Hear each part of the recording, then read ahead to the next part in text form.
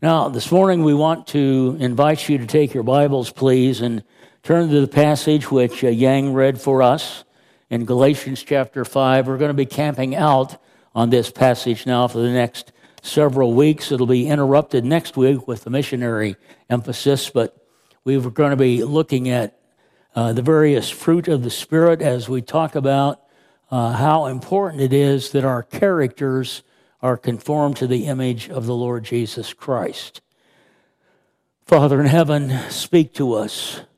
Open our minds and our hearts to your truth.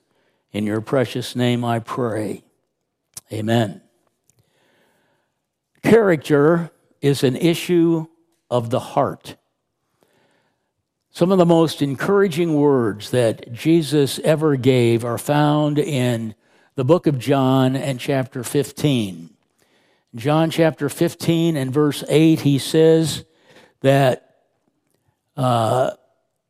he has called us to be fruit bearers, and he says that this is to my Father's glory that you bear much fruit, showing yourselves to be my disciples. And then in John 15 and verse 16, he says, you did not choose me, but I chose you that you would go and bear much fruit, fruit that lasts. Each one of us as Christ followers are called to be fruit-bearing, productive, lifelong learners and followers of the Lord Jesus Christ. The reason he's transformed us, the reason he has helped us to transition from death unto life is that we become fruit-bearing Christians, that we are following the Lord Jesus and experiencing his blessing and his power in our lives. But we can only become fruit-bearing Christ followers as we allow the Holy Spirit, who we receive at the moment of salvation, to come into our lives and transform us and renew us on a daily basis. We have been transformed so that we can bear fruit that will last, so that our characters become more and more like Jesus on a regular basis. The late Bill Bright, who founded Campus Crusade for Christ, now known as Cru, he describes this kind of life as spiritual breathing. He says that we inhale, we breathe in, yielding ourselves to the control of the Holy Spirit every day, asking him to mold us and make us into his kind of people. So we inhale, surrendering to Jesus, allowing him to take over the leadership of our lives. And then we exhale by confessing every known sin and getting the deck cleared between ourselves and the Lord, and then thanking him for his forgiveness. So this spiritual breathing, we inhale, we exhale, we surrender to Jesus, we make sure that our lives are in a position of blessing as we seek to be more and more like Christ.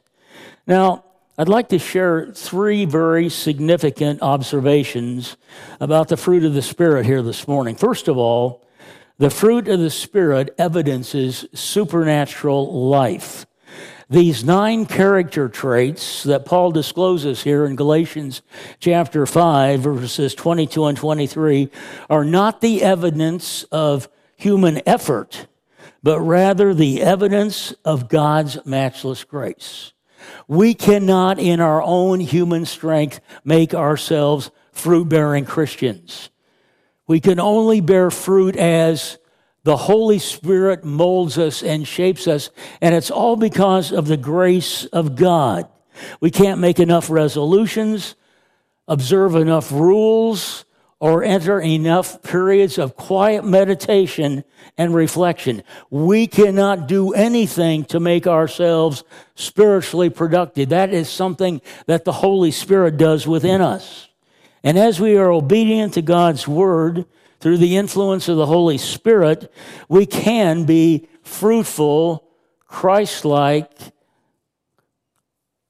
followers of Jesus. I love what W.A. Criswell said. He said, fruitage in the Spirit requires rootage in the Spirit.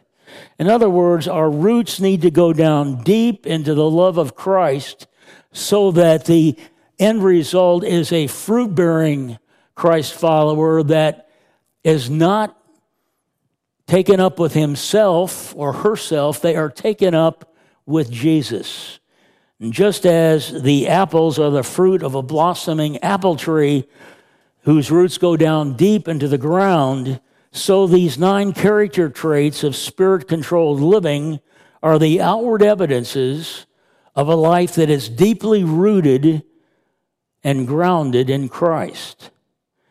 We mentioned this last Sunday just in passing, but it's important to understand that he speaks here in verse 22 about the fruit singular of the Spirit in contrast to the acts plural of the sinful nature. Notice in verse 19 he talks about the acts of the sinful nature, which is plural, but verse 22, but the fruit, doesn't talk about the fruits of the Spirit. He talks about the fruit singular of the Spirit. See, the acts of the sinful nature are what we display when we're out of step with the Holy Spirit. And when we're out of step with the Holy Spirit, there is conflict and contention and discord in our lives. In fact, these various acts of the flesh are in competition with each other. Each one wants to rule the other. For example, hatred wants to beat out fits of rage, and jealousy desires to win over discord, and envy determines to better selfish ambition, and immoral living desires to have the upper hand over impurity in the realm of our thoughts. So these acts of the sinful nature, they're always in competition, one trying to win out over the other. But in contrast, the fruit singular of the Spirit is competition-free. You see, the graces of the Spirit, love, joy, peace, they're not in competition with each other. They are a unit, not warring factions vying for self-destruction. Love is not at odds with joy, and joy is not in conflict with peace, and peace is not out to eclipse patience, and patience is not on a bandwagon against kindness. To the contrary, each of the 9 fruit contributes to the richness and the beauty of the other 8. And so we need to understand that what God wants to produce within us, He wants us to put to death, put on the side the acts that are in competition with each other, and He wants us to develop this fruit, this singleness of purpose that builds our characters so that we become more like Jesus. Charles Stanley, in his book, The Wonderful Spirit-Filled Life, I believe, is right on. He says this, quote, "The presence of these characteristics makes a person more attractive, pleasant to be around, and a joy to work with and for. They make for better customer relations, better marriages, better parent-child relations, better everything. You cannot lose by walking in step with the Holy Spirit." Don't you love to be around people who don't have agendas, who just ooze Jesus? Jesus is so significant in their lives that you cannot help but recognize that there's something unique about them because they have been captured by the Holy Spirit and He is leading and directing in their lives. One final observation, the fruit of the Spirit focuses on character, not on conduct. Conduct is what we do. Character is who we are. And my friends, God is far more interested in who we are than in what we do. And all too often, without realizing it, we can become so preoccupied with Christian conduct, doing all the right things, going to multiple Bible studies, puppeting back all the right answers, and making good impressions on our Christian peers that we overlook and we neglect our characters. And this is why some wonderful Christian people people that we know, people that have had an impact on the kingdom, these wonderful people can eventually end up so out of character. How is it possible? How is it possible for nationally known musicians and pastors go off the deep end because of having affairs? They leave their wives and their kids. It's tragic what happens. How is it possible for Sunday school teachers and church leaders to be physically abusive and addicted to pornography? How is this possible? How is it possible that we can get so focused on the style of our worship and what we wear that we forget about lost people, people that are lost in our communities? We get so hung up on things that really don't matter, and we don't take care of our inner man, our inner person. The problem is internal. You see, those who end up acting out of character, something has happened. They've been so focused on making an appearance, but internally, they've been wasting away because they have not been cultivating the fruit of the Spirit in their lives. And they have taken all this for granted. And then when it happens, and we're shocked that this could ever happen to these people that are so well known, that have had all this marvelous publicity about them. Well, what's happened? Well, they got a little bit too focused on doing all the right things, putting on that Christian facade, but they never really developed the character traits that God calls us to develop as His people. They kind of sloughed that off. They thought, well, I can handle the acts of the flesh. I can do this, and I can get this close without getting burned, and nobody's going to know about it. No one will ever know. And then we know about it, and what do we say? We say, that person's totally acted out. Well, what's happened? They have neglected that inner part of their life that is so desperately important for us to develop. And so this morning, I submit to you that we can't do right until we are right. We can only be right when we walk every day in the empowering influence of the Holy Spirit. Now, I want us to look at this first cluster of fruit. The first cluster of fruit is all tied together with our relationship, our internal relationship with the living God. And John Stott, in his commentary, he puts it this way. He says that a Christian's first love is his love of God. His chief joy is his joy in God. And his deepest peace is his peace with God. And so we want to look at each one of these fruit that are so important that we develop in our lives so that our character, our conduct, let me put it this way, our conduct doesn't trump our character. First of all, Christ-like love. Notice verse 22, but the fruit of the Spirit is love. C.J. Rolls has characterized the fruit of the Spirit as the 8 elements of love. Joy is love's cheerfulness. Peace is love's confidence. Patience is love's composure. Kindness is love's consideration. Goodness is love's character. Faithfulness is love's constancy. Gentleness is love's comeliness. And self-control is love's conquest. When we are in step with the Holy Spirit, Christ-like, other-centered kind of love finds rootage in our hearts. Let's describe that kind of love. First of all, this Christ-like love is a supernatural love. It does not come by way of us drumming up something within ourselves.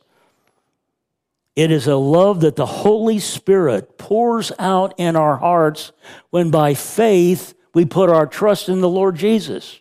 Romans chapter 5 and verse 5 puts it very clearly that when we receive Jesus, he inundates us. He pulls out all the bad and he inundates us with this incredible supernatural love that we can't drum up ourselves, but is something that the Holy Spirit begins to work on in our lives.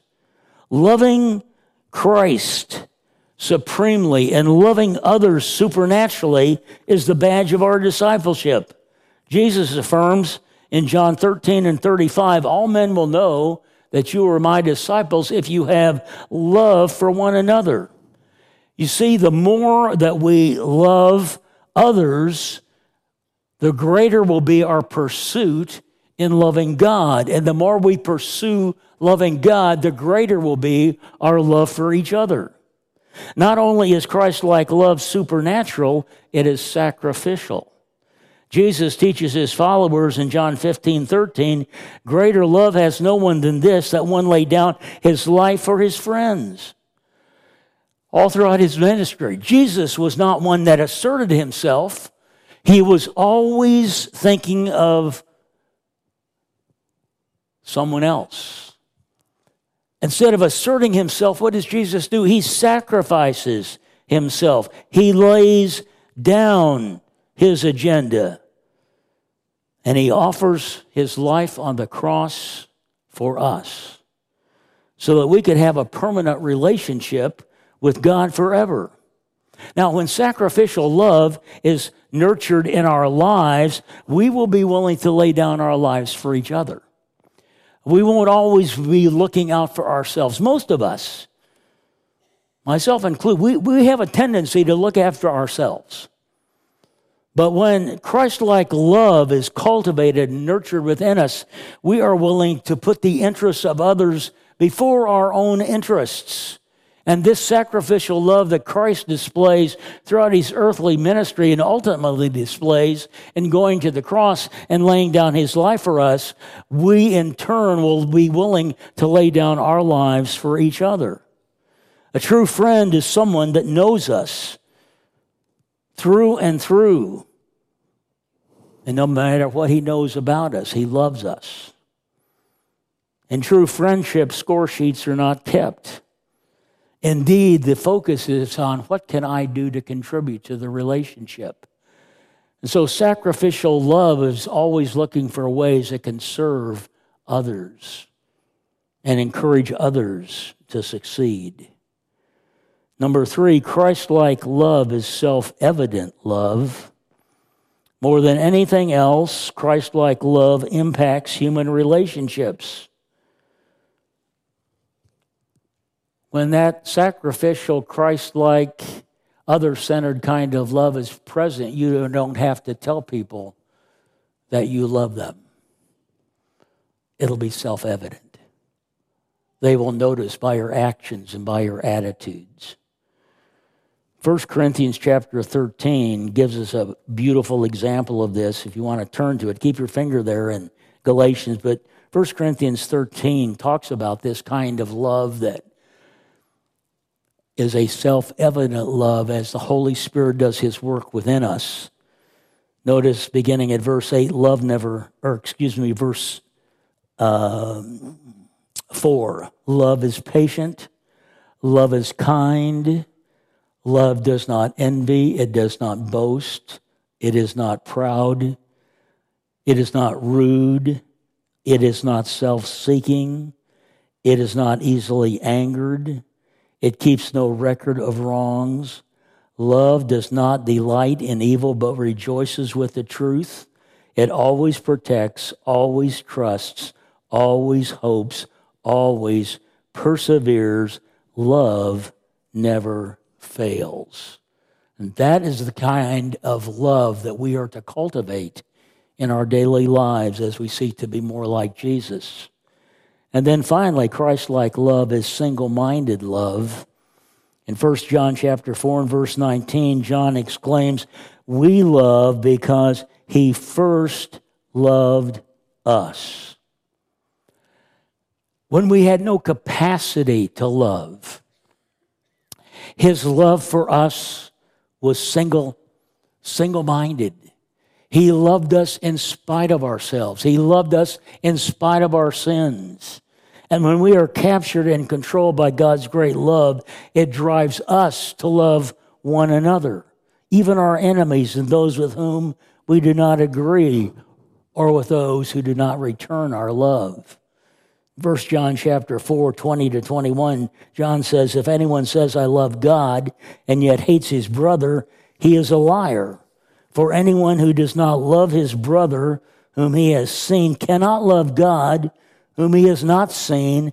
And he has given us this command, whoever loves God must also love his brother. You see, when the Holy Spirit is at work within us, he keeps us tender in our relationships with each other. Christ-like love moves us from the natural way of living to a supernatural way of living. It enables us to overcome selfishness and egocentric living. It empowers us to be better partners and better parents, better employees and better employers. Don't you love to be around people that they don't have any axe to grind? They just love Jesus. They are so in love with Jesus. It's amazing. We love to be around those kind of folks. That's what Christ-like love is. It's a character trait that we feed and that we nurture because the Holy Spirit is calling the shots in our lives. Number 2, he talks about Christ-like joy. Love, joy. Joy permeates our lives as Christ followers. There are several things we need to note about this kind of joy. Number 1, Christ-like joy is an inner attitude. It's an inner attitude that supersedes happiness. Joy's source is Christ, not circumstances. Circumstances change.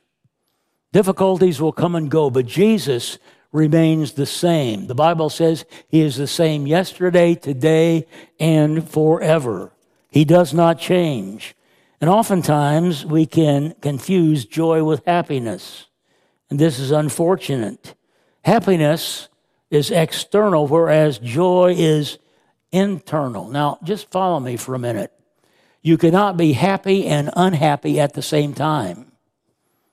Now, you may be happy one moment and then unhappy the next, but you cannot be both happy and unhappy at the very same time. They cannot coexist at the same time together. On the other hand, joy and difficulty or hardship may and often do exist together at the same time. You can be going through an incredible, difficult situation that is beyond you and yet still have joy. Not happiness, but you can have this joy that is produced within you. This is why there is no comparison, really, between happiness and joy. It's interesting that in 1 Thessalonians chapter 1 and verse 6, Paul commends them because, quote, you became imitators of us and the Lord in spite of severe suffering. You welcomed the message with joy. Joy and difficulty oftentimes coexist together. And it's that joy that helps us to get through the difficulty and to get through the hardship that otherwise would overwhelm us. John chapter 15 and verse 11, the Bible speaks that his joy is what makes our relationship with Christ complete. Joy infuses us with new strength. What did Nehemiah say? He said, the joy of the Lord is my... Oh, that was weak. The joy of the Lord is my strength. You weak this morning?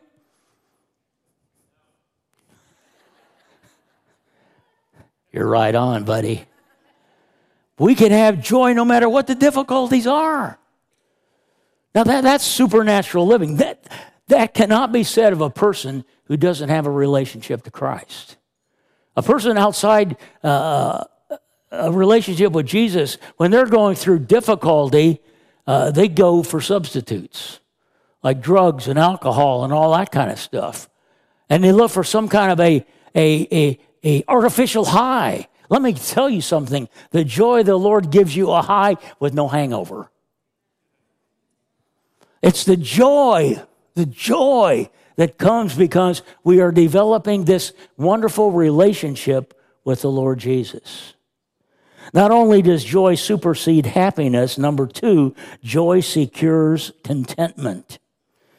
In Philippians, Paul is continuing to rejoice in everything that God does. Philippians is the joy book. In fact, chapter 1, verse 18, Paul rejoices because Christ is being proclaimed.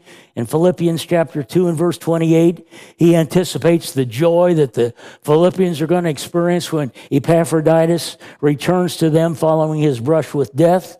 In chapter 3 and verse 1, he says that we can continue to rejoice in spite of discouraging circumstances. And in Philippians chapter 4, he says, rejoice in the Lord always, and again I say, rejoice. Philippians is a book of joy. And Paul's not in the best of circumstances when he wrote that book. Excuse me, he was under house arrest. He was limited. He didn't have access to his family and friends. He had wanted to visit the Philippians, but he was unable to do so. And yet, he continued to rejoice. Contentment is not having everything you want. It does not come by winning the lottery or having a facelift or a tummy tuck. Contentment doesn't come by changing mates, changing jobs, or relocating to a new community. True contentment is the result of this incredible joy produced in our hearts by the Holy Spirit. Joy in Christ is a character trait that cannot be counterfeited. I don't know about you, but there is one person in particular that comes to my mind who, whenever we see her in any kind of an interview or any kind of a circumstance, she just bubbles forth joy. And I'm thinking of Kathy Lee Gifford. If you've ever seen her in any kind of a talk show or whatever, she just oozes Jesus. She is so winsome. She's so excited about Jesus.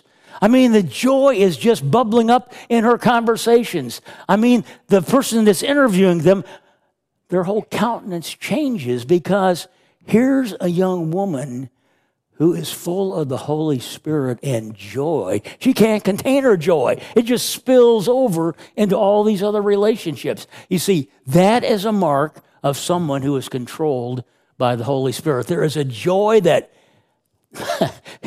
you can't duplicate, and it's different in each one of our lives, but it's something that is evidential of the fact that we're walking in step with the Holy Spirit. And then lastly, he talks about Christ-like peace. The final fruit is peace. And the Hebrew word for peace is shalom, which means wholeness or completeness or fulfillment. You see, peace from a Hebrew point of view is much more than the absence of strife. It is experiencing an unimpaired relationship with Jesus Christ, where there's nothing between us and the Lord Jesus. The deck is clear. We're at peace with God. We've made our peace with Him, and His peace is running our lives. The Greek word for peace primarily means harmony. It's God's intention, my friends, that we experience an unimpaired relationship with God, but that we also live in harmony with each other. And harmony doesn't come by accident. You see, harmony is something that happens, again, as our characters come under the influence of the Spirit of God. Throughout the New Testament, Jesus encouraged his followers to what? To live in peace. In Matthew, he encourages us to be peacemakers. And again, this character trait, just like love and joy, is internal. Christ-like peace finds its source in Christ. Notice John 14 and verse 27, peace I leave with you, my peace I give to you. I do not give as the world gives. Do not let your hearts be troubled and do not be afraid. In a word, peace is the presence of God. And to be aware of his presence, even when we're in a difficult situation, has a calming effect upon our lives. A peace, we don't become quite upset with the other person when Christ's peace is in control. And what enhances this is a love and obedience to the Word of God. Psalm 119 to 165, this psalmist says, listen, great peace have they who love your law, and nothing can make them stumble. That's a pretty powerful verse. When we are in love with the Word of God and his character is being shaped within us, great peace to those have who love this book. And this book becomes their very best friend in every situation of life. In fact, in Psalm 119, 111, 112, the psalmist says, your statutes are my heritage forever. They are the joy of my heart. My heart is set on obeying your decrees to the very end. You see, when we are falling more deeply in love with Jesus every day, his peace is the happy consequence. Number two, Christ-like love is the antidote, or Christ-like peace, is the greatest antidote we have to worry and fear. There are many today that are living in fear and dread. In fact, a loneliness. I was mentioning this to the class this morning. If you're listening to what's happening in our culture, there is a terrible sense that's sweeping our country of loneliness. It's the aftermath of COVID, where we've been isolated from each other. There are so many today that are isolated from one another. But when we have this wonderful peace of God, it takes away worry and fear. It doesn't mean that we're not concerned about things, but we don't let worry or fear get the best of us. Paul puts it very clearly in Philippians 4, verses 6 and 7. He says, do not be anxious for anything, but in everything by prayer and petition, with thanksgiving, present your requests to God. And here it is, the peace of God, which transcends all understanding, will guard your hearts and your minds in Christ Jesus. You see, it's God's peace that we cultivate that keeps worry and fear at bay. And then thirdly, Christ-like peace is the umpire in our lives. Colossians 3:15 puts it this way, let the peace of Christ rule in your heart. Put a circle around that word rule. That word rule comes from the athletic world, meaning to decide, to control, or to umpire. Now, in any kind of an athletic event, there has to be someone in charge. In football, it's the field judge. In basketball, it's the referee. In baseball, it's the umpire. Somebody has to be willing to call balls and strikes. You're safe or you're out. If you've ever tried to play a baseball game with no umpire, like you did as a kid, you spent most of the time arguing over the calls, whether you were safe or out or whether it was a ball or a strike, because no one was in charge. But you see, when we allow the Holy Spirit to control us, the peace of Jesus becomes the umpire. He controls us. And he enables us to soar. He says the peace of Christ is like an umpire. It's what helps us to make God-honoring decisions. It prompts us to choose the high road when we're tempted to choose the low road. Christ's peace prompts us to be kind and gentle and humble in our relationships with each other. Christ's peace strengthens us to be true to our values and to the convictions that God has given to us. When the character trait of peace is calling the shots, we don't get bent out of shape when things don't go our way. Circumstances that are beyond us no longer get the best of us. We no longer live our lives in chaos and contradiction. God's peace rules. Quite some time ago, back in the 90s, early 90s, America was glued to their television sets watching the chase of O.J. Simpson. I'm sure many of you watched that with bated breath. Actually, it was like a home video for us because we lived in that area. Our middle daughter, Dawn, attended Paul Revere School, where all this initiated. All those streets that they were running up and down, we could pick out every detail. We knew exactly where they were. It's one of the tragic events of our time. When O.J. was just a young man in high school, Willie Mays, the great baseball player, knew that someday O.J., because of his natural abilities, would have it all.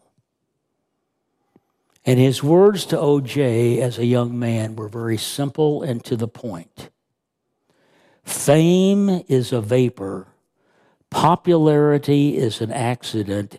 Money takes wings. Write this down. The only thing that endures is character. Friends, when everything is stripped away from our lives, the only thing that matters is not what we do, it's the character within. And if you followed the story of O.J., he is still trying to find his character. He still is on the lookout for something that he never really grasped because it was all about outward actions. The only thing that endures is character. Don't let that escape you this morning. Number two, we need to ask ourselves this question. Is this triad of fruit evident in our lives? Is love and joy and peace being cultivated on a daily basis in our lives? And number three, are we falling more and more in love with Jesus every single day? When that becomes our passion, to know Christ and to know Him more and more, and to experience more of His love, His joy, and His peace, then we are on our way to being in step with the Holy Spirit and experiencing the blessing of God as we never have before. Let's stand together, shall we please, for closing prayer.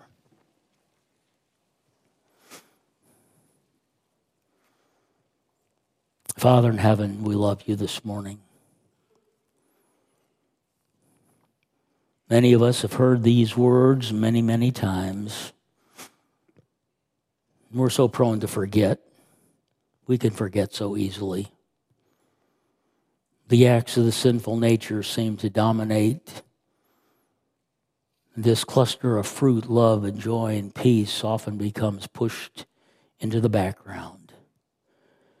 But Lord, today help us to make a great exchange. Help us to once again crucify that old nature. That nature which is not of you, let us nail it once again to the cross and fill us anew today, each one of us, with your love, your joy, and your peace, so that we can experience this wonderful journey of living every single day in step with your precious Holy Spirit.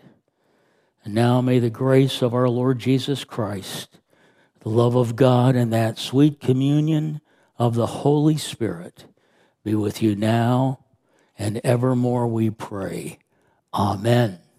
Good morning and Maranatha. Have a great day in Jesus. God bless you.